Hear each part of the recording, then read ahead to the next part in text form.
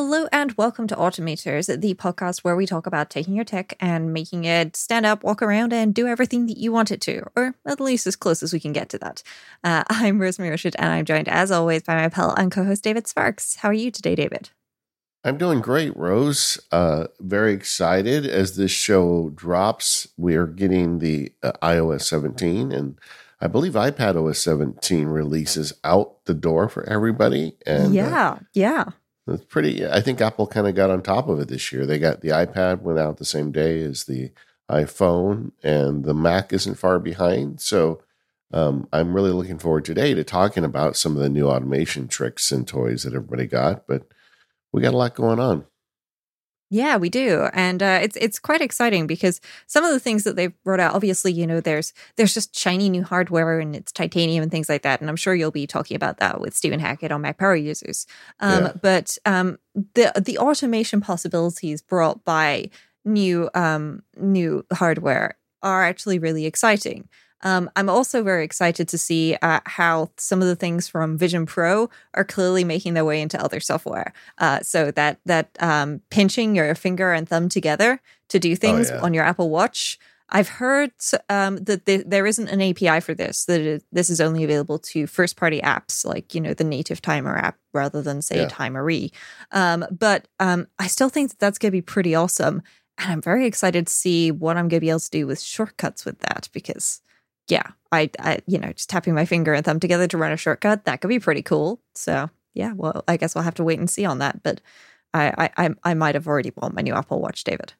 Yeah, you need the new Apple Watch with the neural engine on the chip to do that. So if you've got an older one, it's not going to work yet. But you know how it goes. Once they add this to the stack, it's just a question of time till you get an update in a year or two, and then you've got that feature too. But it is totally, in my mind, training us to use the Vision Pro. In fact, one of the comments I made on Mac Power Users is that I feel like Vision Pro was more present in that presentation than I expected. That, they're making all sorts of hints to it. That whole thing with the camera shooting spatial video, I did not expect that this year. And that's cool. But the big automation story for me, out of the hardware, is that we got an action button on the iPhone. And so far that's been a thing that Ultra Watch owners have kind of been playing with, but I feel like it's so much more on an iPhone. Yes. Yeah. I think we're kind of going to talk about the hardware updates, and it's going to combine with our upgrades because I've actually, don't get me wrong, folks, I love the Ultra, but the Ultra is literally wider than my wrist. So as much as I love having that action button, I've been assessing for the last couple of months, how often do I actually use this? I took a leaf out of my own automation book, and I created a log in DataJar so that every time I ran the action button, it would try and log it into DataJar so that I'd have some information so I could see exactly how often I was running it. Okay, so just to interrupt, so people are going to listen to that and say, well, how did she do that? I'm guessing you're just doing an X+1 kind of thing to the data jar? Yeah, so I actually decided to just add to list. So I was just adding the current date and time into the list every time, just because that way I could see how often I was using it, and so on. And then I've been, one of the things I wanted to experiment with, but didn't get around to yet, was also tying it into Logger for shortcuts so that I could see exactly what it was running, give myself some more data. But I wasn't using Logger for it at that point because, I kind of wanted to try and keep it fast. But there were kind of two problems with the Ultra button. Number one, or the action button on the Ultra. Number one, it's fun to press. Seems like it shouldn't be a problem. But I like fidget spinners and things like that. I don't necessarily specifically use fidget spinners, but, things like a ring on my finger or something will definitely be used as a fidget spinner. A button on the side of my watch that is big and orange and easy to press, definitely fidget spinner worthy. So I found myself pressing it for fun. So I could see you making like a little shortcut that plays that little kind of that little fart sound on the Mac. Well, I mean, I didn't have it making any sound because I was trying to use it for productive purposes. Like, hey, if I'm like in my fitness mode, then start a workout and things like that. But there were a couple of problems. Number one, it's slow to run. I'm hoping that on the iPhone, it's going to be a lot faster to run. And number two, I just realized that if I have my focus modes automatically changed to an appropriate watch face, and that watch face has got a complication that will let me run like the shortcut I need or do the action that I need, then what I'm currently using the action button for on my watch is going to be mostly redundant. And so I've been working on curating, my watch faces and things like that, and seeing, whether or not I could get away with it. And so I've ordered a pink Series 9. I've never gone for a colored watch before, David. This is a whole new thing for me. But I'm getting a pink Series 9 with a mulberry sport band because I as much as I love the action button or the idea of the action button, I found myself not using it as much as I thought I would or hoped I would. And the performance just wasn't there. However, I feel like on the iPhone, we're going to have like all of the shortcuts actions that we have in shortcuts instead of that limited subset that work on the Apple Watch because you've installed the apps on the Apple Watch and so on and so forth. And B, we've just got a whole lot more power. I mean, there's an A17 processor in the iPhone Pro, so I feel like it's going to be able to do some pretty cool stuff. And I'm hoping that the action button will unlock some new things for me there. Yeah, and I agree with you that it opens a lot more possibility on the iPhone. I heard from a lot of MacSparky listeners and Labs members with small wrists that really wanted the Ultra to get smaller this year, and it didn't. And I'm sure that's on Apple's list, but I appreciate what you're saying because I love my Ultra watch, and I would not give it up. I'm not gonna update it. I think the new one is cool, but I don't need to buy a new Ultra watch every year. But I do think that the action button landing on the phone gives us a lot of possibilities. And I really like the idea of focus modes as a context for that button. You and I talked about that last year in relation to the watch, but I think that lands even harder on an iPhone. Yeah. And I think in particular, they're taking away the mute switch, which a lot of people are understandably a little bit concerned about because, I need to be able to mute my phone. Well, you'll still be able to use the action button by default. It will actually mute your phone. But you'll actually, by the looks of it, be able to do that using a focus mode, which is really nice. So your focus mode will actually be able to turn on and off silent mode on your device, which is just great. So that even if you've had your phone in, like making noise mode, and then you go into, your ultra lockdown, get work done mode, then it will just go into silent and that will be it. Unless, of course, you choose to turn it off. And I'm sure we'll also be able to control this in the control center and so on. And I've already spotted there is a shortcuts action for this. So we're not going to have a shortage of ways to turn on and off silent mode on our devices. But I feel like being able to jump straight into the camera and things like that is going to be really great for a lot of people. My dad still hasn't quite figured out that if he's on the lock screen or he just swipes down to notifications on his phone and then swipes right, he can get into the camera. And so every time he wants to access the camera, he'll like wake up his phone, unlock it, swipe out of whatever app that he's using, possibly use the app switcher to force close the app, which I keep telling him he doesn't need to do. And then like go around until he finds the right home screen with the camera app on and then open it. And I really wish he would understand that he can search. I wish he would use the control center or start from the lock screen and just swipe right without even unlocking his phone. But he has now updated to I can also use the volume button to take pictures. So I'm going to call this progress and just hope for continued progress there. But if he gets told when he gets a new phone, hey, this can open the camera, I think he's going to be pretty excited by that. And he'll set it up to do that. Yeah. What's your like you talked about the method to get to the camera fast when your phone is off. And I think that lock screen swipe is, or there's even a button there now. You just press the button. I think that's probably the fastest from zero, from a dark screen. But what's your fastest way to get to the phone app? To the camera app when you're already on your device. Like you're on a device, like, oh, I want to take a picture. I open notifications and then swipe right in like the time area. That's what I do. And then I'm straight into the camera. Yeah, I go down to Control Center and just press the camera button. One advantage of that is if you long press it, you can get to different modes. But maybe that's not as important now because one of the things we learned yesterday is that now you can put you can, like, get portrait images out of standard images. So I don't know, maybe your method is probably the way I should be doing it. But Well, I mean, for me, it's also a case of if I hit the wrong ear on my phone, so to get to notifications, I would swipe on the left ear. If I hit the right ear, then I've got camera and control center as well. So it's a swipe and a tap for me wherever I am, and I don't have to be in or out of an app for that to work. I tend to find myself not long pressing on the options in control center all that much, just because it feels like the time that I spend doing that and then like choosing which mode I want and going, wait, yeah, I wanted a portrait. No, I wanted a portrait selfie. I could just open the camera app and tap on the buttons myself and get there. But at the same time, it is nice for folks who don't necessarily, remember, where the portrait mode is, or the portrait mode is a thing, to get that little textual prompt.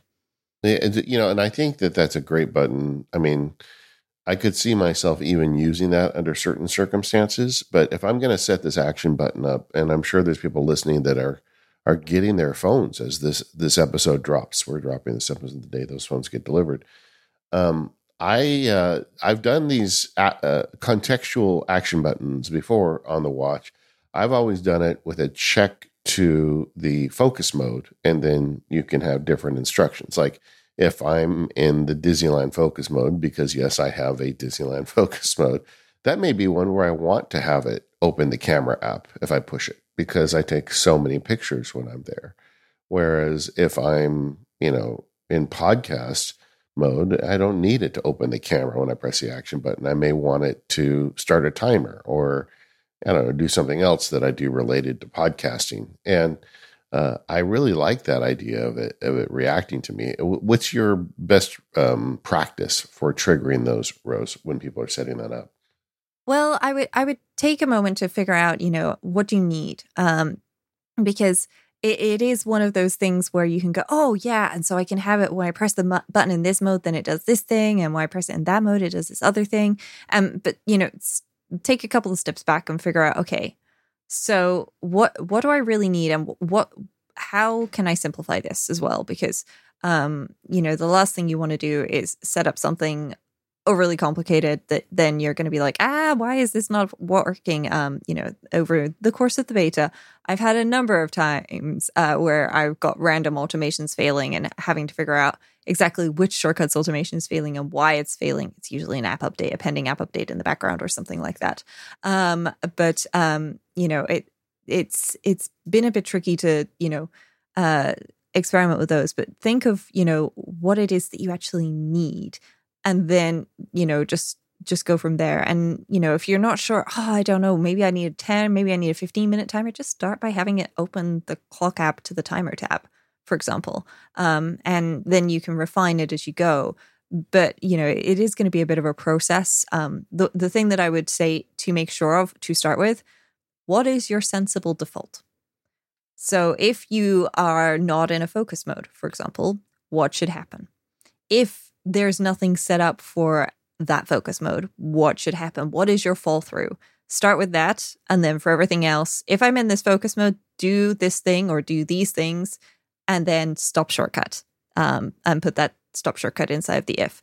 And then, you've only got the things that need to happen for that. And then there's your sensible default at the end. But yeah, start with a sensible default and keep it simple is my pro tip there. But in terms of setting it up, the trick is you trigger a shortcut when you press the action button. And then using shortcuts, you can check for a focus mode.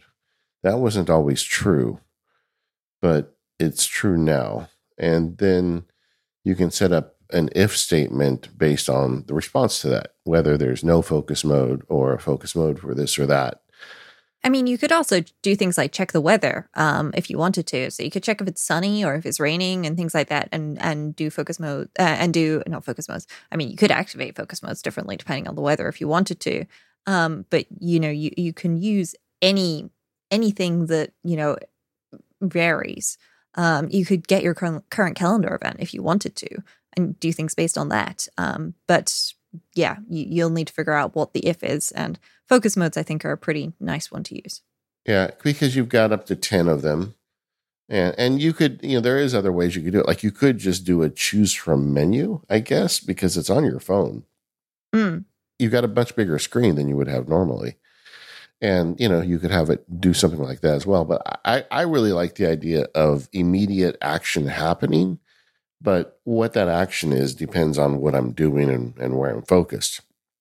Yeah. And yeah.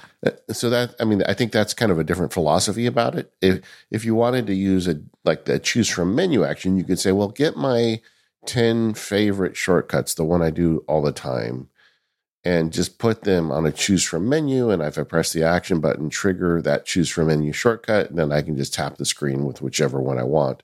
And that's 2 taps instead of 1. But it's not, I'm not necessarily recommending you do it, but I think for some people that might be a good way to do it. But I guess what I'm recommending is use the focus mode as that second tap. It's like, well, whatever I've already put myself into as focus mode, then I'm going to have something different happen when I push this button. Yeah. Yeah. Now, currently we are speculating, to be clear, that it is only one shortcut that you can select, but this is the limitation of the Ultra button, or the Ultra Action button. You can only run one shortcut.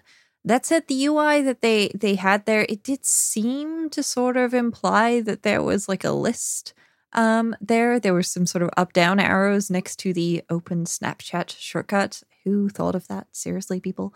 Yeah. I know why they've done open Snapchat. It's to get all the people who aren't super nerdy into the, oh my God, I can have a button that just opens any app. This is amazing. Yeah. But I feel like they could have gone slightly nerdier with trigger a focus mode or something like that. But I guess Snapchat's got easy instant recognition. So, as long as it gets more people using shortcuts, I'm excited about that. I think it's good. I think 95% of people are going to turn it on to open my camera and they're going to be done. Like with my wife. Which is one of the default options, to be clear. You won't even need to use a shortcut for that. Exactly. Like for someone like my wife, that's what I would put it on. If it did different things, depending on what focus mode she was in, she would not like that. That would be really hard for her to keep track of. And, so the method I'm advocating for is make it contextual based on your focus mode. So you're not using it to set a focus mode. You're making it reactionary to whatever the current active focus mode is. So, but you could also do that. If you like focus modes and you have trouble getting into them, you could make a shortcut that lets you pick your focus mode and attach it to that as well. Or maybe you just have 2 focus modes, work and personal, and you could make a shortcut that just toggles them. And you just press the button and then you've changed your focus mode and there's nothing further to do. I mean, really, the sky's the limit. All the stuff we talk about on the show now is capable with a little button on the side of your phone. I love it. And we will talk more about this in the future as both of us play with it more. But I think it's going to be a real boon for automators that get these new iPhones. Yeah. Yeah. I am going to include a link to a 9to5Mac article, which shows folks what is currently available for the action button on the iPhone Pro. But I'll note it here as well as silent mode, focus mode. So that is actually the default option, which is really nice. I didn't know that. Yeah. Camera, flashlight, voice memo, magnifier, and other accessibility features. Shortcut, and then there will be translate, which will be arriving later this year. So that's pretty cool. Yeah. I'm glad that shortcuts was explicitly called out on stage and shown right there in the middle of the bottom row as one of the options that you can do with this. All right. Without getting deep into all the details of the new hardware, what are you ordering?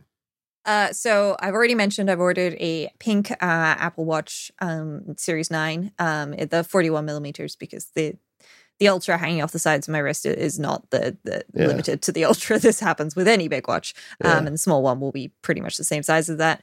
And I'm going to go, David, I'm going Pro Max this year. Yeah. I'm going for the iPhone 15 Pro Max, the shade of gray that looks like it might have once seen something blue.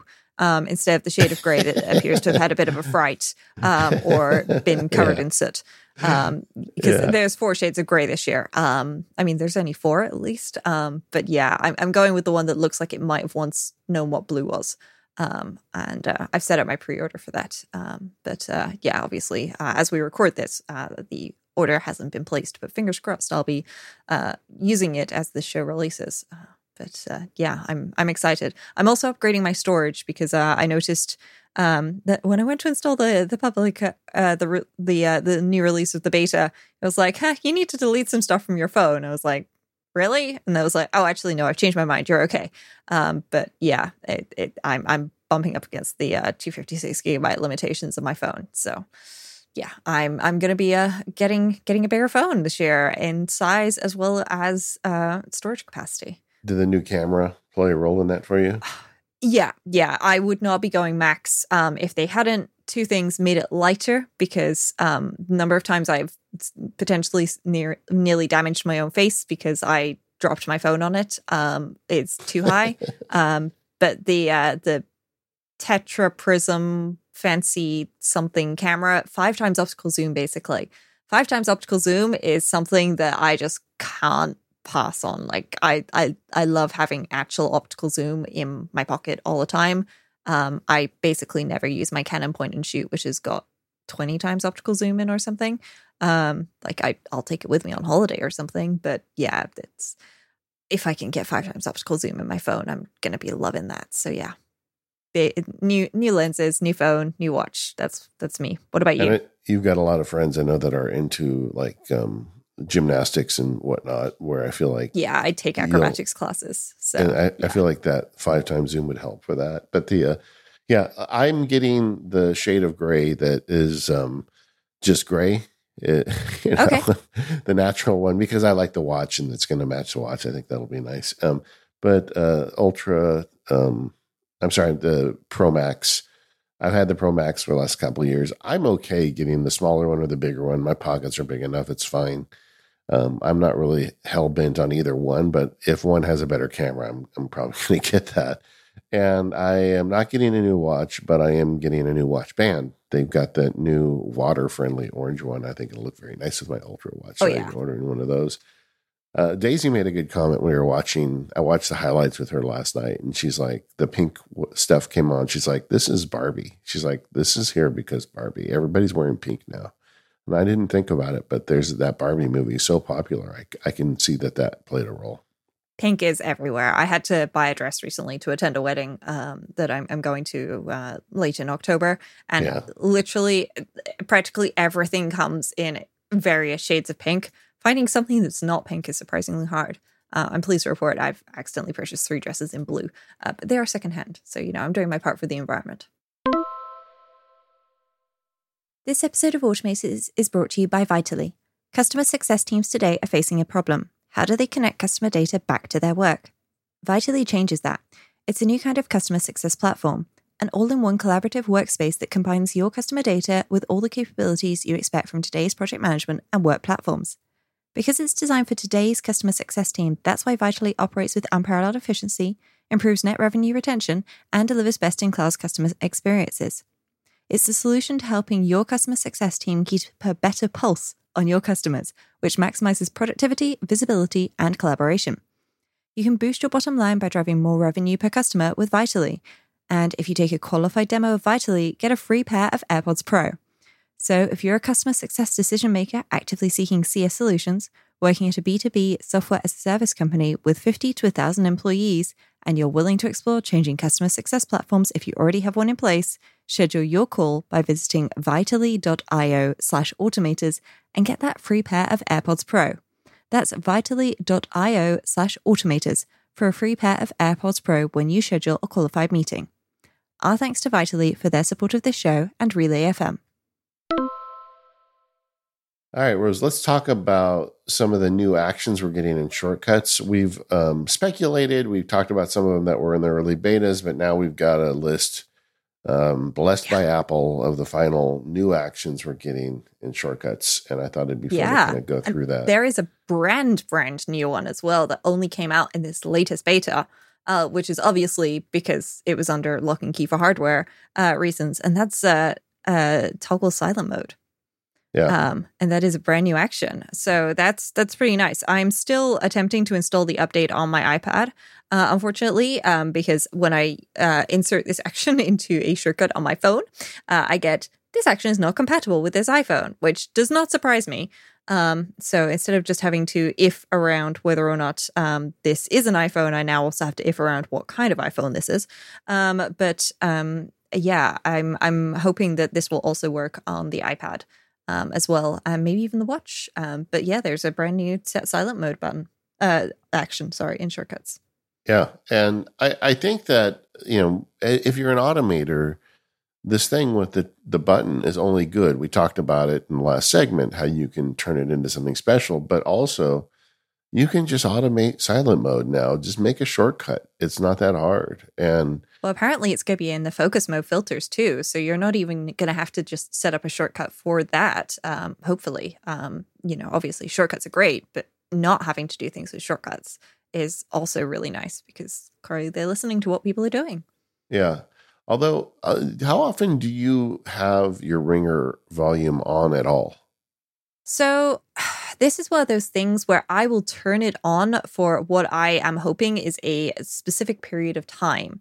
And then I will want it turned off again after that. So my plan is actually to run a shortcut when I turn silent mode off, and then ask me like when I want it to turn on again. I'm actually kind of hoping, when you long press on focus modes, or you tap and hold on like the name part of it, and then you tap on the three dots where you've got like for an hour until tomorrow morning, until I leave this location, until the end of this event, or similar things like that show up. I'm really hoping we're going to get that in the control center. If we don't get that in the control center, I'm going to build that by myself for my silent mode, because that's basically what I want. Like if I turn silent mode off, it's because like I'm going to be, going around tidying up the house and getting on with things, but I'm expecting a call from my mom or, a friend is arriving or something. And yes, I've got the watch and I should be notified when it comes in on the watch. But if I'm doing things with my hands, I may not notice the vibration, even with haptic mode turned on. So yeah, I tend to turn it on for a bit and then want it off again. And I think this will help. Now, in the focus mode, when you're setting a focus mode under the options, there is an option called silence notifications always or only when locked. Is that new? I thought that was there before, wasn't it? I think that is something that is real. I think that's new in iOS 17. I don't have an iOS 16 device. Wait, do I have an iOS 16 device on hand? Possibly. I'm just going to have a quick look because. But that is the ultimate kind of automation. It doesn't even require a shortcut. You just go in and throw a setting and just actively use focus modes, and you can really set that silence on whenever you need. Yes, I have managed to grab an iOS 17 iPhone, and I've got options for hiding notification badges and so on, and I'm going to add a filter. And I'm not seeing anything for getting rid of notifications only while locked. There's allow notifications from or silence notifications from, and then there's people as well. But that's it. So I think that is a new feature in iOS 17. Okay, and I've got the last beta on, the most recent beta, and if you go in options, there is an option where you can silence notifications always or while locked. So I guess that's new. Yeah. All right. It's hard to keep track of this stuff, Rose, but yeah, that's some great automation there. Go in when you get in and just use focus modes. We did a poll in the Mac Sparky Labs related to the Apple Watch, and one of my questions was, do you use the Apple Watch to trigger focus modes? And it had abysmally low response rate, that question. And as I got talking to people who answered the poll, I just think not very many people use focus modes. And man, as automators, this is such gold, these focus modes. They make it so easy to... I think a lot of people got burnt by early focus modes where you had to enable every application that you wanted a notification from instead of disabling notifications from apps that you didn't want. And because of that, it's been really difficult for folks to go back to it, basically. I would highly recommend that people do, because you can even have the choice of showing silence notifications on the lock screen or not, and hiding notification badges. And that can be really useful, just not seeing badges on this particular app because you're trying to focus on these other things for the moment, like the Parcel app, for example. I do like to have a badge on it, but I don't want a badge on it when I'm podcasting or when I'm working and so on. Especially podcasting, because, you know, then people are like, oh my gosh, why have you got so many things? It's like the shared Amazon account. You know, not shared. I order stuff from my parents and grandparents all the time. So yeah, I have a lot of pending notifications in Parcel all the time. But yeah, it's useful to have that, but I don't want it all the time. And because of that, you know, and being able to dim your lock screen, and so on. And quite frankly, even if you don't set anything up, like you just allow notifications from anyone and everything, and you just use it to change like your phone background and things like that automatically. That's a pretty nice use case for this sort of thing. So worth giving it a go. Yeah, and like today as the show drops, maybe you have a brand new iPhone, or maybe you just installed a new operating system on your old iPhone. This is a great opportunity. Click it in. We've done shows on it in the past. We'll probably cover it again in the future because I just think it's so useful as an automation tool. But like I said earlier, because I mindfully use focus modes, it allows me to make the action button way more powerful for me. So when I go to Disneyland, it can turn on my camera. And when I am making a podcast, it can start a timer or whatever. Like I said, whatever I want it to do, it can set that up for me. And I love that. Let's get on though. We got more new actions. There's some cellular control, toggle cellular plan, set default line, set roaming, find cellular plan, reset cellular data statistics. Basically, if you're somebody who travels and uses multiple cellular plans, or if you need to get more granular control over your cellular plan, you can now do that with shortcuts. And I feel like this is something that has probably been on the list for a long time. But I love to see that they're hitting stuff like this now, because it just shows how much more mature shortcuts is getting. Yes. Yeah. This is something that my parents are going on holiday in a couple of weeks. And what I've done is I put, so they each have a travel folder on their phones, and I have set them up with two shortcuts and I put them into the travel folder. And one says, set up phone for travel, and one says set up phone for home, because their plans have free roaming within Europe, but they're not going to Europe when they go on holiday. So when they're in Europe, they obviously want data roaming on, but they don't want to get astronomical data bills when they're on holiday elsewhere. So I've set it up to turn off roaming for them, which will hopefully avoid incurring any things. And I was tempted to set them up with an automation as well that says like, hey, where in the world am I? And if I'm not in Europe, then, turn off data roaming. But I feel like that might accidentally backfire. So, yeah. No, that's great though. And some more stuff. Time in general got better shortcut support this year. Timers and stopwatches. You can get the timer, pause it, resume it, cancel it. I feel like if you were going to start cooking something and you had a series of timers, it would be easy enough now to set up a shortcut. Like, okay, I'm starting the gumbo now, set a roux timer, set a timer for this or that, and you could just have it all happen. If you want to be fancy, you could even set delayed start timers where it doesn't start a timer until sometime in the future. I think I always forget, is it the pause or the wait command? I always forget what they call it in shortcuts because I do too many automation platforms. But pausing, you can have timer and resuming timer. Yeah, but you could set it up so it just like you could start one now, but then start another one in 30 minutes and just make that whole process automated. And that's the kind of automation stuff that can really help. And it's not hard. Yes. One of the reasons why I love covering shortcuts on the automators is because we talk about some platforms where things are a little complicated, right? And it's a little harder. But man, the shortcut stuff is really easy. It's a one action, start a timer. Yeah. The only thing that's missing from the timer actions, and I don't know why this is missing. I have filed feedback on this, to be clear.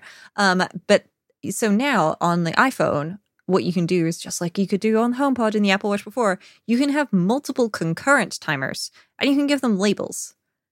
For some reason, labels are not present in shortcuts. So if you wanted to have like a thing that would, I don't know, help you cook a lovely meal, and it's something that you do on a regular basis, and you know this needs to cook for 12 minutes, and then it needs to rest for 2 minutes, and then it needs to bake for 20 minutes, whatever it is. You can't have it automatically, create the next timer with a label for you. It just creates a timer. And that's the only thing that I feel like is missing, unfortunately.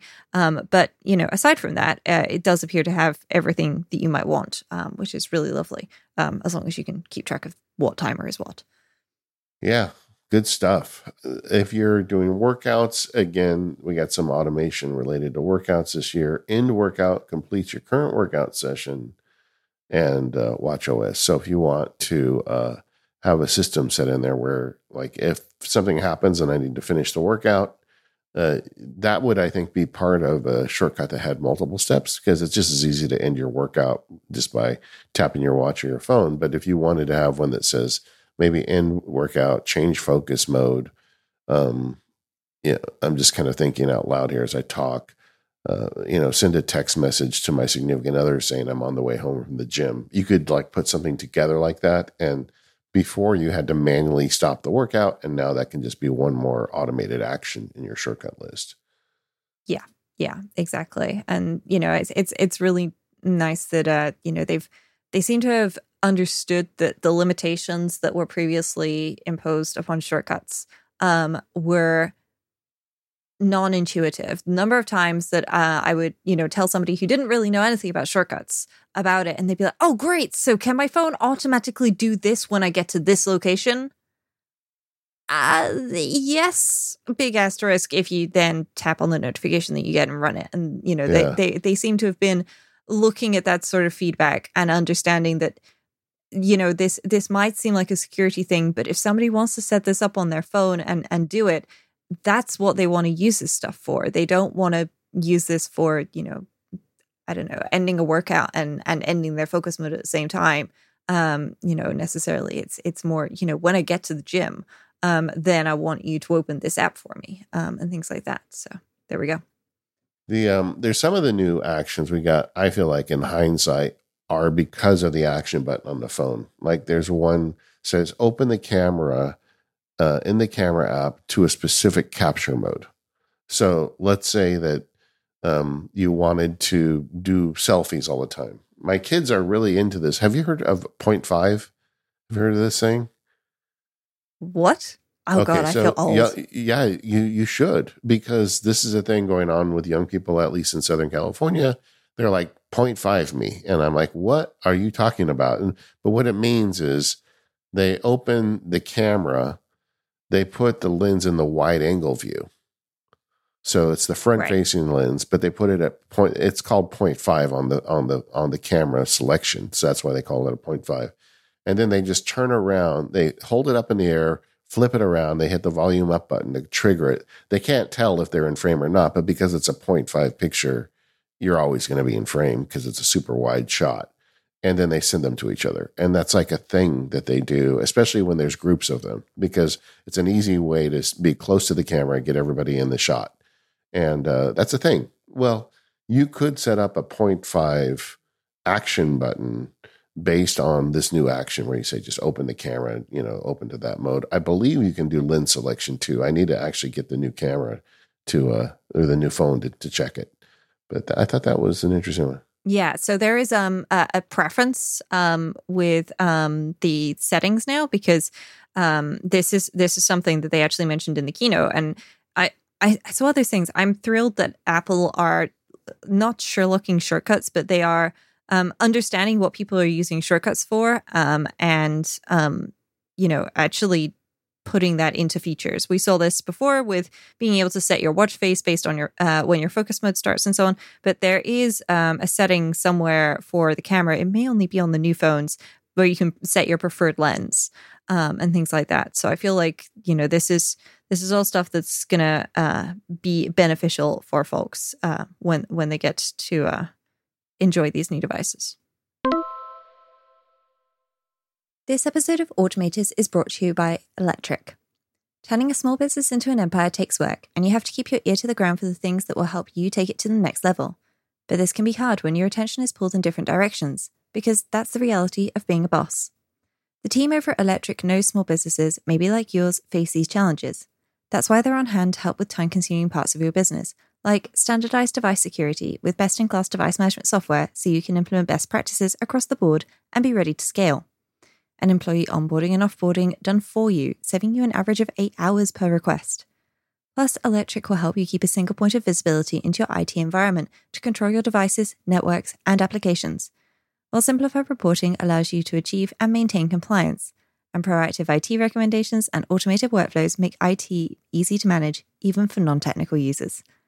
And look, if you're hearing this and you think your company could use some of these services, but you're not sure where to start, Electric's experts will guide you through the process of establishing standardized IT processes for your organization. Delegating is so critical. There's 1,001 things that you can do, but you should be doing the things that only you can do and leaving everything else to everybody else. There are plenty of times where I would have loved something like Electric, and quite frankly, even now, and having dealt with some of my own computer issues earlier today, I would really love Electric to just pass those off to and deal with it and get this solution back. So you should go and check out Electric if you're in a small business and there's IT, then that IT is in-house with somebody wearing all of the different hats. For Automators listeners, Electric is offering a free pair of Beats Solo 3 headphones for taking a qualified meeting. Just go to electric.ai/automators. That's electric.ai/automators. Go there now to get your free pair of Beats Solo 3 headphones today for scheduling a meeting. Our thanks to Electric for their support of this show. So, Rose, what are some of your favorites on the new action list that you've been enjoying? Being able to delete specified alarms and, more importantly, find alarms as well. So one of my automations that I use on a regular basis, in fact, I use it every single day, pretty much when my work focus mode starts, it goes and finds all of my calendar events for the day that are at least work-related, and it calculates back 3 minutes from each of those, and it adds an alarm 3 minutes before the start of the calendar event, because I work from home. 3 minutes is enough time to grab a glass of water or run to the bathroom or whatever, but not enough time for me to be like, I can finish this thing and do that and then be late to the meeting. So I do that. But what happens when a calendar event gets canceled? I still get an alarm. So I've now been able to have, some automation set up that I've been playing with different triggers for, but being able to find calendar events for canceled or find alarms for canceled calendar events and delete them is really nice. And especially when you can also now modify your sleep alarm. This means that when I have a day in the office, I can have like a little shortcut that I run the night before that, opens my checklist in OmniFocus of these are the things that you need to do. And it modifies my alarm for me automatically so that I make sure that I'm up on time and at the right location. And just, that's really useful for me. Yeah, I think everybody has like alarm inflation, right? Where you open your alarms on your phone and there's like 50 of them in there. And now you can bring automation to bear on this, which I think is nice. Yeah, exactly. Like I've just run the action, and there were 87 alarms just called alarm. There are no more 87 alarms called alarm because I've just deleted them. But yeah, that's something that's left over from previously. So I'm glad that that's gone away. Apple. Everybody keeps wondering why Apple doesn't make its own passwords application. Because they do have kind of a lot of password management built in. They did take a step that direction with a new action called Show Passwords.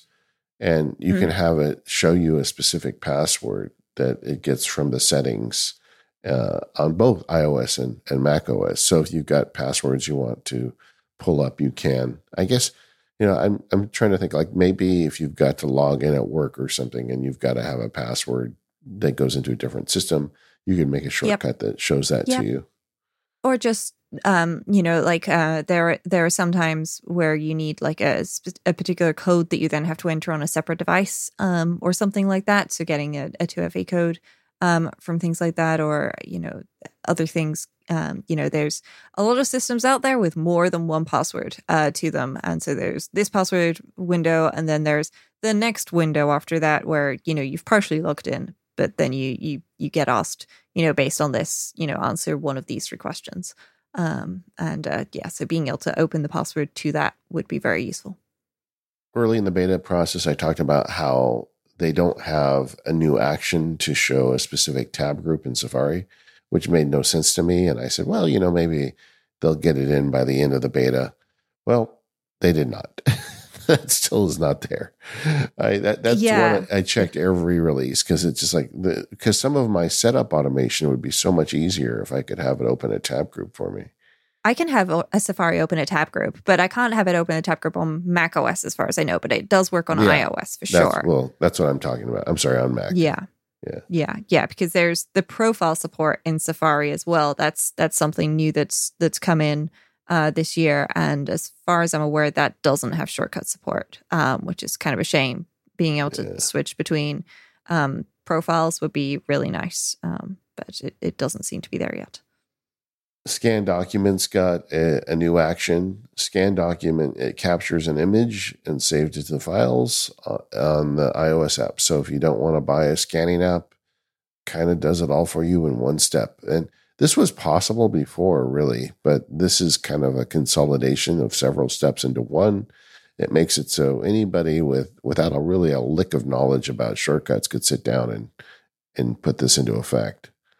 Yes. Yeah. It's very, very nice to have that as an option, because my mom constantly, says, wait, how do I scan a document again? So the fact that I'm now going to be able to put a shortcut on her home screen, which just says scanner, and I can do the same for my grandmother and so on as well. She might struggle a little bit with shaky hands, but the iPad's pretty good. This is where having a camera on the iPad is actually useful. So yeah, it's pretty nice that they've been listening for that, and so on. And so we've got all of those options. And speaking of options, health samples have significantly improved. So there was actually a thing that was mentioned in the keynote, where now you're going to be able to say to Siri, like, hey, Apple lady, I weigh blah, blah, blah today. And that will get logged automatically into health.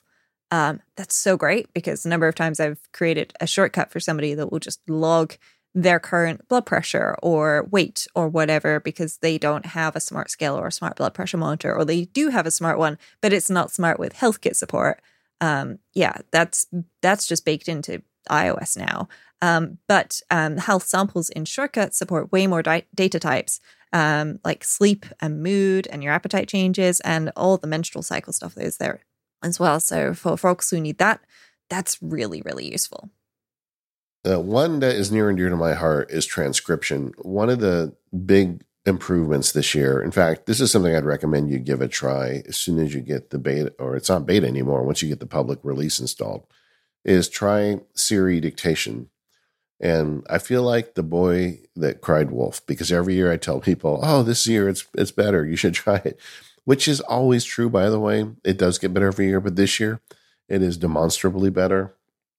They used a transformer engine, which is Apple speak for saying they're using AI, but the voice to text dictation is better and faster than it's ever been. And it's got so good that now they've added a shortcut action to transcribe an audio file into a text file. Yes, this is so good. Yeah, I mean, and so you could, there's apps out there that do stuff like this, but now you could just make an action to say, start the recorder, talk through something, and spit the text into the clipboard or put it into my favorite app. Have you experimented with this? Well, what I've been experimenting with is replacing Just Press Record.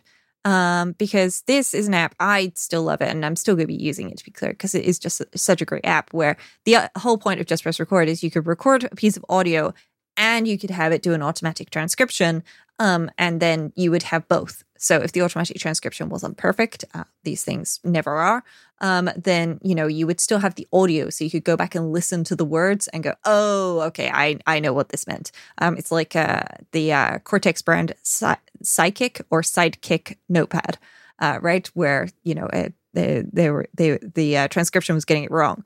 But what you can do with voice memos, of course, is you can select a recording and get that. Now, one of the things I have struggled with a little bit is the fact that you can't just get your latest recording. And so you have to stop the recording using shortcuts, and then I think the output of that could be used to actually transcribe it. But you can certainly select a recording with shortcuts and then transcribe the audio from voice memos, which is very nice, so that you get your voice memo and you get your text. You can now go straight into the Photos application and open specific collections through shortcuts. That's kind of cool. I haven't played with that one yet. I'm looking at it here now and thinking, what will I do with this? Well, I think this is really this is useful for folks who are less technical and get shortcuts put on their home screen by other people. Like, here's the one to find your password for this. When you call your bank, your password is in the keychain. Well, you don't need to remember where that is anymore. Tap on this and it'll give you your bank keychain. So things like opening a particular collection, you could have like a folder, of collections basically, and just have it, offer to open, your favorites or your recents or places and things like that, which is, just a nice option to have with this. There's also, I've noticed that there are some donated shortcuts where you can view photos of specific people or albums, which is really nice to have as an option. I feel it's kind of weird that you can't open a particular album using shortcuts. Maybe that's just missing, but it's certainly nice to be able to open your collections. I wonder, this would also be really good for like grandparents, right? Here's a picture of all your grandkids, and maybe even it's something where you can curate it remotely. That'd be nice. You keep talking about the idea of setting up these shortcut buttons for some of your relatives that aren't as savvy with this. Mm-hmm. So how do you what are the mechanics of that? Do you make like a separate home screen with all those on it? I mean, at some point they need to see their apps as well, right? Yeah. Yeah. So honestly, like the people who are less techie and perhaps need a bit of help finding something with on their iPhone or their iPad, they tend not to be folks who are super enamored with the idea of the app library. They are all of my apps on my home screen in folders. Maybe folders. Some folks' folders is a bit too advanced. So for my parents, they are folder friendly. They are not app library friendly. So what I do is they will have like a folder for like travel apps or train apps or things like that. So if there's a shortcut that I know that they'll be looking for, or they'll be looking to access something within the realms of holiday things or train things or parking things, then I'll stick it in there and I'll just do an add to home screen and put it right there for them. For my grandmother, I have been experimenting a little bit with widgets with, those. This is specifically on her iPad. So she'll have, like a bigger widget, which will show like, okay, so you press on this button and it will do this. I'm curious to see if she will do better with the 2-button one. But on the iPad, the small widget only takes up the same space as one app icon. It's just bigger. So that's quite useful in that perspective. But yeah, honestly, I just make them look like apps and I stick them next to something else that they're going to be looking for and try and give it a good name. I don't necessarily give it the same name as the name of the shortcut that I've created. And the reason for that is then when they search, there's then 2 different names to help find it instead of just the one. So that can be quite useful. Yeah, and I'd imagine like a creative icon could also be really helpful for someone like that. Yeah, like for my parents, for Home Assistant, because they have their home in the UK and then they have their home in France. So we have Home Assistant set up at both. They have little home icons with different colors, very simply, and then that opens the Home Assistant app to the right country for them, whichever one it is that they're looking to tap on. So yeah, it's very useful for things like that as well. One of my favorite like hallelujah automations is the volume setting. You can address it towards media volume or ringtone volume. Yes. Yeah. Hallelujah. Being able to change your ringtone volume. So useful. And it's also actually helped me solve recently a conundrum I was having, David. I was trying to so the Disney Plus app on your phone has support for Chromecast built in, which is handy because if you're somewhere that doesn't have an Apple TV, there's a fairly good chance the TV will have Chromecast support built in. Or I often have a tiny Chromecast with me in my tech gear pouch. If I'm going somewhere, I'm planning on sharing media with folks like that. But it was always coming through really, really quietly. I've discovered apparently your device volume actually plays a large role in this. So I've now created shortcuts automations that when I open the Disney Plus app, set my volume to 100%, which, works around the issue for now. So yeah, that's really useful. And I don't have to worry about my ringtone volume being modified unless I explicitly choose to use that setting. And honestly, you could also, to be doubly sure that you don't have something go wrong, you could set a shortcut that puts them both at 0. Like maybe your ringtone is turned off, but you accidentally click on a video or something as you're surfing around, and suddenly your thing starts blasting, some great jazz, and the other people in the room don't really appreciate that. So you can, I feel like this is in some ways a better solution than we've ever had in terms of managing volume. Yeah, it really is useful that, this is properly an option now that's built into our devices. My daughter she's a playwright. She writes a lot of plays, and I'm always going to see her plays. And I have this nightmare that my phone will make some sort of noise, right? Even with the ringer turned off, it's like, you just don't want to be the guy whose phone starts making noise in the middle of a performance. And even though I make a show called Automators, my solution has been just turn the phone off and then turn it back on when it's over. And that way I know there's never a problem. I may be tempted to leave it on with a shortcut, like going into the theater shortcut that turns all volumes off. Yeah, that could be useful. And if you decide that you don't like it, then you can actually keep your shortcut and just change it to use the shutdown button. Because there's the shutdown action that was added. It was late in iOS 16, if memory serves. So you can do that too. So much stuff, Rose. We got a lot of, in hindsight, we got a lot of nice, quality of life improvements. I've been saying that since June, but shortcuts is another example of that. Just little nice touches makes it easier to do stuff with shortcuts. It's just like everything else they've done this year. It feels like everything, they're just kind of sanding down the rough edges. This episode of The Automators is brought to you by HelloFresh. Go to HelloFresh.com/50automators and use code 50automators for 50% off plus free shipping.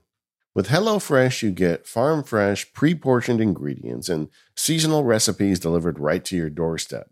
Skip trips to the grocery store and count on HelloFresh to make home cooking easy, fun, and affordable. That's why it's America's #1 meal kit.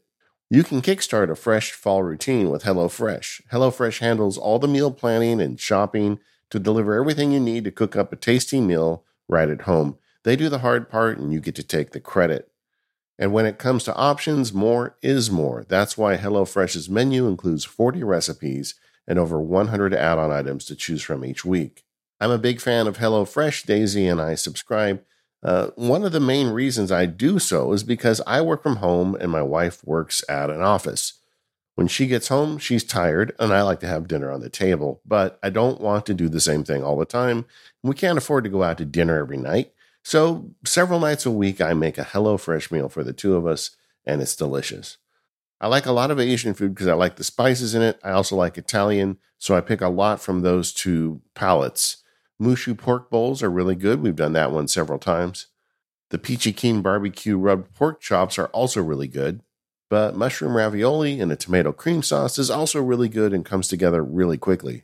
Nothing like putting on a good podcast, spending a few minutes and putting together a good meal. So go to HelloFresh.com/50automators and use the code 50automators for 50% off plus 15% off the next 2 months. That's all lowercase, HelloFresh.com/50automators and code 50automators to get that 50% off plus 15% off the next 2 months. HelloFresh is America's #1 meal kit, and you should check it out. Our thanks to HelloFresh for their support of the Automators podcast and all of Relay FM. So, David, before we move on to macOS, because there's some great updates for shortcuts on macOS, which we're really excited to talk about, we have to stick on iOS and iPadOS because personal automations, we got more of them, and they got better. Aside from one, and I think it is only the one, which is before I commute, every automation trigger on iPhone and iPad can run immediately without confirmation. So it's Wi-Fi. That's when you arrive somewhere, when you leave somewhere, when you get an email, when you get a message. And then we also got new ones like transactions and so on. And oh my gosh, is this amazing? Yeah, it feels like it's short personal automations, the grown-up edition. Like suddenly they trust us to run triggers without having to have confirmation dialog boxes all over the place. Have you been taking advantage of this throughout the beta? So I've been playing with this a little bit. Obviously, I'd set up things previously to kind of work around it. So like when my focus mode turns on and things like that. And then, I've actually grown to find that focus modes are the solution for some of the things where it was like, when I get to this particular location, do this thing. Yeah. But honestly, I'm mostly just really excited by the fact that, I can now actually say, hey, sorry, what was the word I was thinking? When I get an email, actually do this thing automatically for me. And you have to choose like a sender or subject or something like that. And I think you have to filter it to a particular account. So I've currently got I've only got the subject and the account set up on this one. But you have to have either the sender or the subject containing and an account. Or perhaps it's perhaps the recipient as well. Might just be one of those options. But yeah, you have basically, so much freedom with this. And this has been really handy for a couple of messages where I know like my mum will send a message to like me and my grandmother, and then forget to send it to my dad as well, because even though I've changed the groups on her phone 1,000 times, she'll forget to send it to my dad. And so I just have it automatically copy any message that goes to that group over to my dad, just so that he gets a copy of it, so that always works out. Though I'll have to make sure that I turn that off around his birthday. Maybe I'll just have if it's between a month before his birthday and his birthday, don't do that. But yeah, it's just really nice to have actual automation as an automation option. Yeah, I agree. And this is like on my list. I have been really busy. I forgot to mention on the show, I released the Obsidian Field Guide. So, hey guys, I released the Obsidian Field Guide. In fact, I'll put a little discount code for automators. I'll say automate Obsidian, and then you guys get 10% off, and it'll go when the show goes out. But I totally forgot to mention it on the show, but I've been so busy with that. I haven't had time, because I've got on a note here, personal automation audit. I want to go through, now that they've given us kind of big boy and big girl tools here and treating us more like adults. I want to like redo a bunch of them. And that's hopefully by the time this show publishes, I'll already have done a bunch of that. But I feel like this is the year. If you've been avoiding personal automations because they felt too tedious, they've removed a lot of those barriers. Yes, exactly. And it is one of those things where it was, constantly whenever somebody would say, oh, great, so can it do this? It would always be around like when I get to this location. And it would be like asterisk-ish, kind of, not really. And I wish you could. But, now that is actually a proper option for folks. So, yeah, it's great. I think Wi-Fi is the obvious trigger there for a lot of people, because usually at home you're on a specific Wi-Fi and at work you're on a different Wi-Fi. So now you can reliably have a shortcut trigger on Wi-Fi. So when I get home, put me into this focus mode and set up this home screen. And when I get to work, put me in a different one, and then do all the cool things you can do with shortcuts. But you've got this reliable trigger. It doesn't nag you. It just turns on. You just have to throw the option to run it immediately, and you're good to go. And I feel like That's something we've been waiting for a long time. We were talking about that 3 or 4 years ago when Shortcuts was brand new and some of these automations were showing up. But now we're the dog that has caught the car, so we need to be using them. Yeah. Yeah. It reminds me a little bit of an Instagram picture or video that I saw the other day of a golden retriever that finally caught its tail and didn't want to let it go, but it didn't quite know what to do with it. Yeah. We've worked around a lot of our previous requirements or needs and come up with solutions to them. But using Wi-Fi where possible is going to be a great solution. I really wish my ballet theater had Wi-Fi, or the place where I go to do ballet had Wi-Fi, because the location, even though I have set my focus mode to be the absolute smallest size possible for that location for ballet, it still triggers when I'm in the nearby supermarket. So when I'm in the supermarket, I often end up in in a fitness focus mode, and I'm there looking at like my watch, going, "Wait, where am I shopping this? Go, oh no." So I'm gonna have to. I think I'm gonna have to implement the same thing that I've done for work there, actually, where it checks if I'm on holiday or if today's a bank holiday, and then turns it off. It should check whether in my calendar whether or not I have a ballet class, and then turn it off. Because if I'm trying to shop, I don't want that. But unfortunately, my ballet studio does not have Wi-Fi, but everywhere else does have Wi-Fi. And Wi-Fi is just such a smaller location, and GPS has a little bit of a tendency to wander. So, you could be in the same place all night. Literally, your phone may not move for 8 hours, but if you were to look at a really precise GPS log of it, you would be all over the shop. I once walked 7 miles in my sleep, at least according to my iPhone. Like the GPS data basically covered 7 miles of moving around overnight while my phone was off. It was charging on my bedside table and I was asleep. So yeah, it's pretty nice that we can use Wi-Fi. Knowing you, I could completely see you going into your ballet studio and setting up a tiny Wi-Fi network simply for your automation.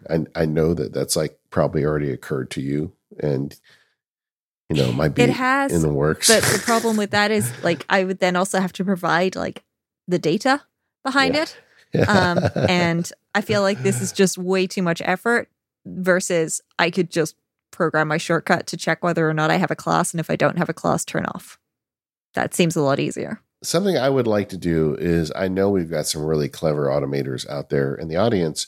Now that we've got these really powerful personal automation tools, I would love to hear from you. And if you're doing something cool, like the wallet transaction, I don't think we even mentioned, when you do a wallet transaction, it can be a trigger, which is kind of cool. But in particular, these notification-less automations, I know some of you are doing cool stuff. Please write us. There's a feedback form at relay.fm/automators. Those come to us. I think in a future show, I'd like to share some of the best ones with the audience, because I think a lot of people are curious about this, looking for ways to do it. I'm going to be spending more time with it, and I'm sure Rose will too, but I'd love to hear what you guys are doing with that stuff. Yeah. I'm particularly excited by the addition of the transaction automation trigger for shortcuts, because this is one that you can then say, okay, when I tap this card, you can even filter it to a particular category, or you can select all of them. You can choose particular merchants if you want. Then you can, have it run something immediately. And I know some developers who I've been following who have been working on finance apps, and they are really excited with some demo shortcuts that they've got ready to be taking advantage of this for logging, your transactions as you do them when in your app of choice. So yeah, this is going to be really great. Going back to the Mac, we got some updated automations and shortcuts related to window management.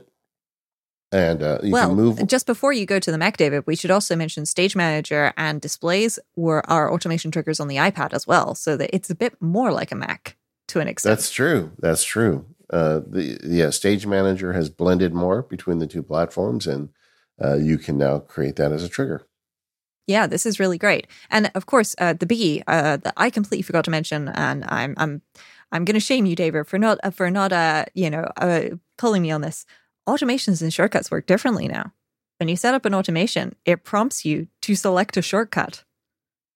This is Oh great. yeah, I love this yeah, because this is so good because otherwise you have to like you create a blank automation. That's what it is now, which is what all of your previous automations will have been converted to. And then you have like a run shortcut action inside of that or something. But now it just suggests running a shortcut for you, which is just huge. So if you send somebody a shortcut, then you can like send them a little video of how to set it up as a personal automation. And they can just select that shortcut and that's it, done. There's no more need to use run shortcut inside of the automations. yeah. And it was confusing before because you had a limited set of actions that they would give you by default. But if you didn't know the trick to run a shortcut, you just felt like you couldn't do as much with it. And now you just pick a shortcut, attach it to the trigger, off to the races you go. I'm sorry, I let you down, Rose. I let you down. No, it's okay, David. Because yeah, especially like the HomeKit actions that you can create in the personal automation screen of shortcuts, those are the ones that are actually really limited. And then the rest of the time, you just kind of have to go digging around for actions the same way that you do in shortcuts. But it would by default not really show you most of the things that you might want, like timery. Duh, of course I want my time reactions everywhere. So yeah, it's good that this has made things a little bit easier, especially with the new kinds of shortcuts that app developers can add, which appear in the gallery inside of shortcuts. So that's if you go to sorry, it's not the gallery. If you go to the shortcuts tab inside of shortcuts and then scroll to the bottom underneath your folders, if you've got folders, there's app shortcuts. That's the ones that I'm talking about. So you know, you can have a look at those and play with those. And, you know, that's just something that is, you know, this is continually getting better. And the fact that now you can run a shortcut directly from a personal automation is even better. All right. You want to talk about the Mac real quick? Yeah, let's do it because the Mac's got some updates. A couple automations out of shortcuts on the Mac that are kind of interesting to me. We had some window management stuff with the original release of Mac shortcuts, but we got a bit more this year. Move and resize windows. It's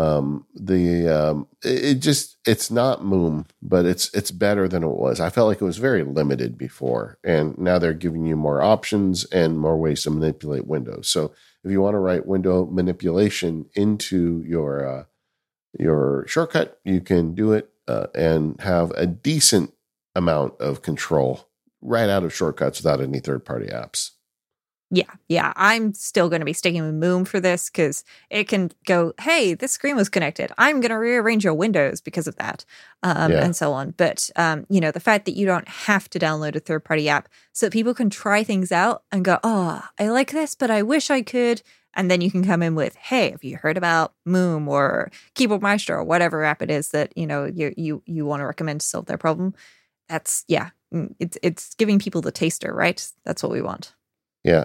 And another one that I never expected to get shortcut control of is Time Machine. Yeah.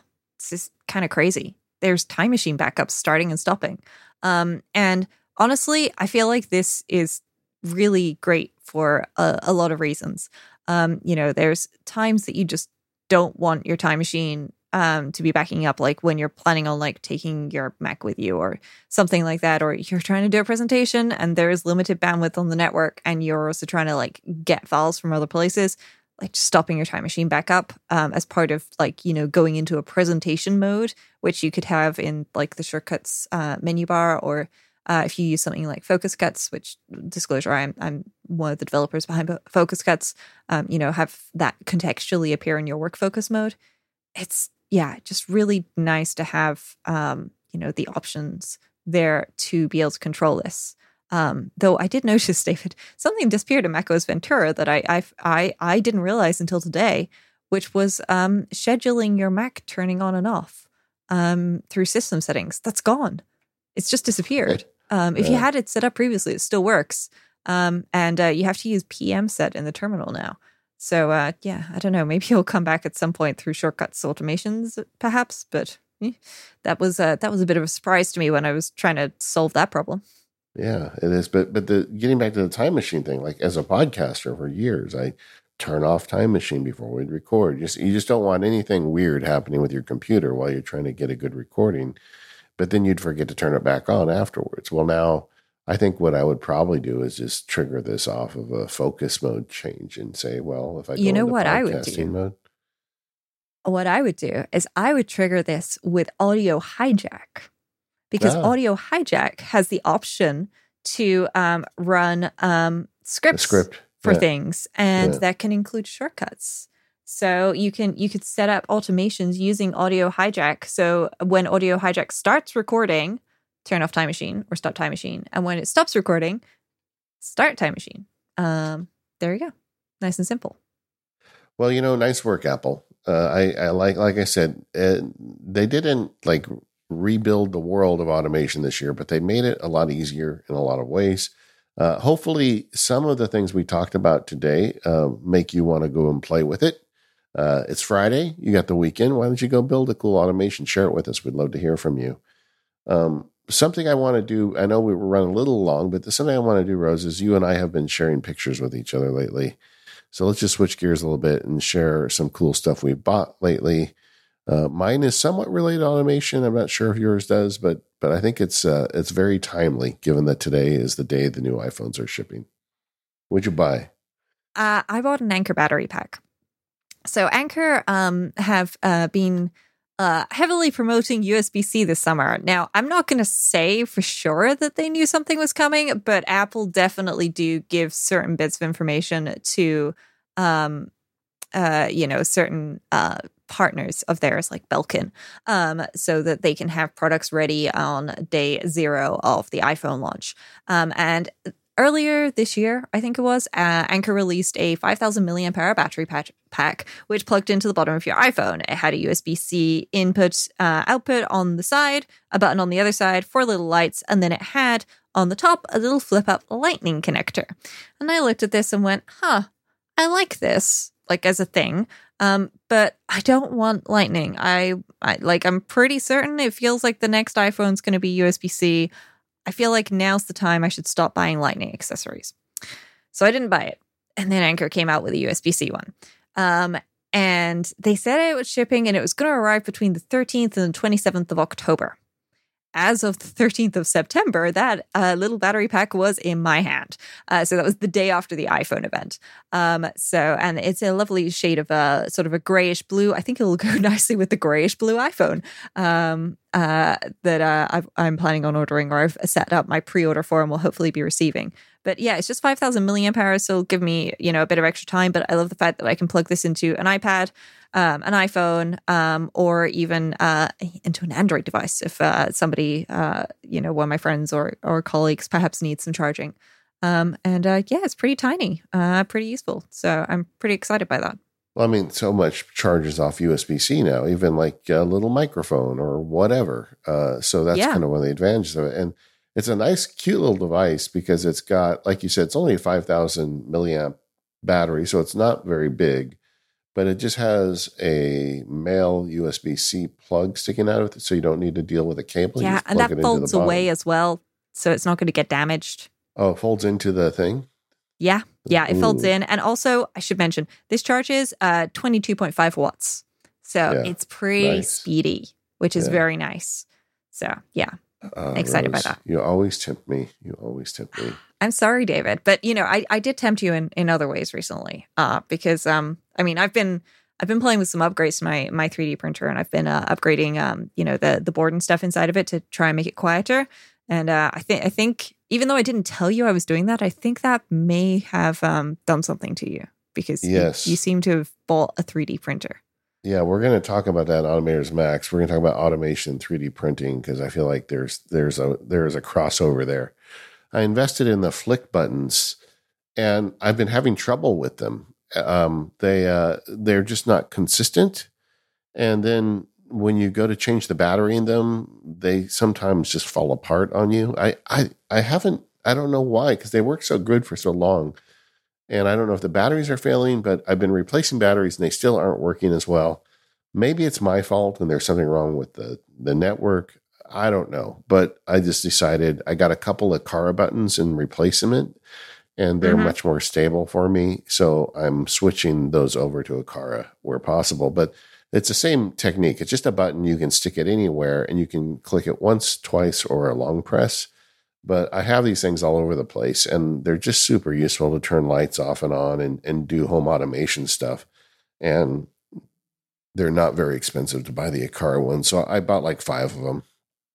And like now every desk I sit at, I've got the ability to manage the lights and do some automation stuff. But it's very basic home automation. But if you have even just the real basic home kit, no home assistant, nothing fancy, just the bare bones home kit, these buttons are totally worth it. And I would recommend the Aqara ones. Yeah, they're great. They're tiny. I've got small ones, and then I've recently been playing with some of their bigger buttons, the Aqara Opal switches, which look a little bit more like a regular European, I guess, light switch. And they're large and square, but they can have 4 or even 6 buttons on them. But each of those responds to single press, double press, long press, and some of them even respond to triple press, which I'm not going for the triple press. I have enough problems differentiating between the double back tap and triple back tap on my iPhone. Though some of that's probably the case that my phone is in and detection there. But it's really nice to have those as options, and they just use standard CR232 batteries as well. So if they're running out, then those little watch batteries, it's not difficult to have a couple of those in a little. I really love those plastic mesh zip wallets. I have those for organizing cables. So I've got like one for USB-A to Lightning cables, one for USB-C to Lightning cables. Guess what? I'm not going to need a lot more of in a couple of weeks when this episode airs. I'm going to be able to pretty much donate those packs to my parents.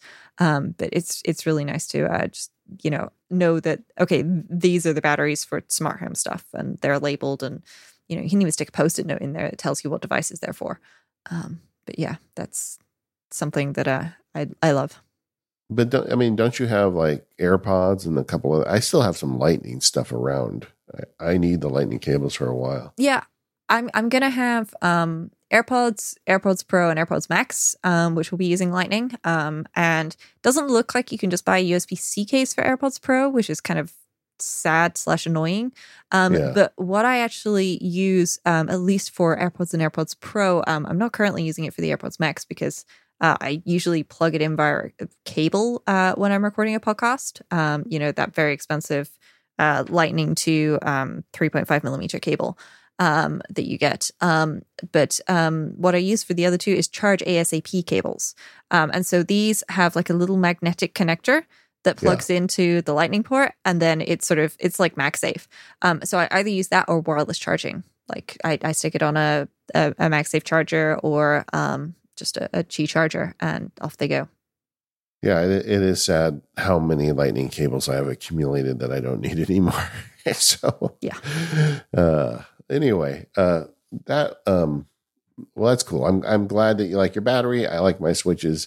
This is not automation rocket science, but the little switches, if you've never tried them before, are quite helpful, particularly if you have gone down the home automation lighting, because it's nice to be able to like adjust the lighting very quickly when you're entering or leaving a room. Yeah. Also, pro tip for folks: if you've got muscle memory for light switches and stuff, you can just stick these like on top of light switches and have them toggle the light.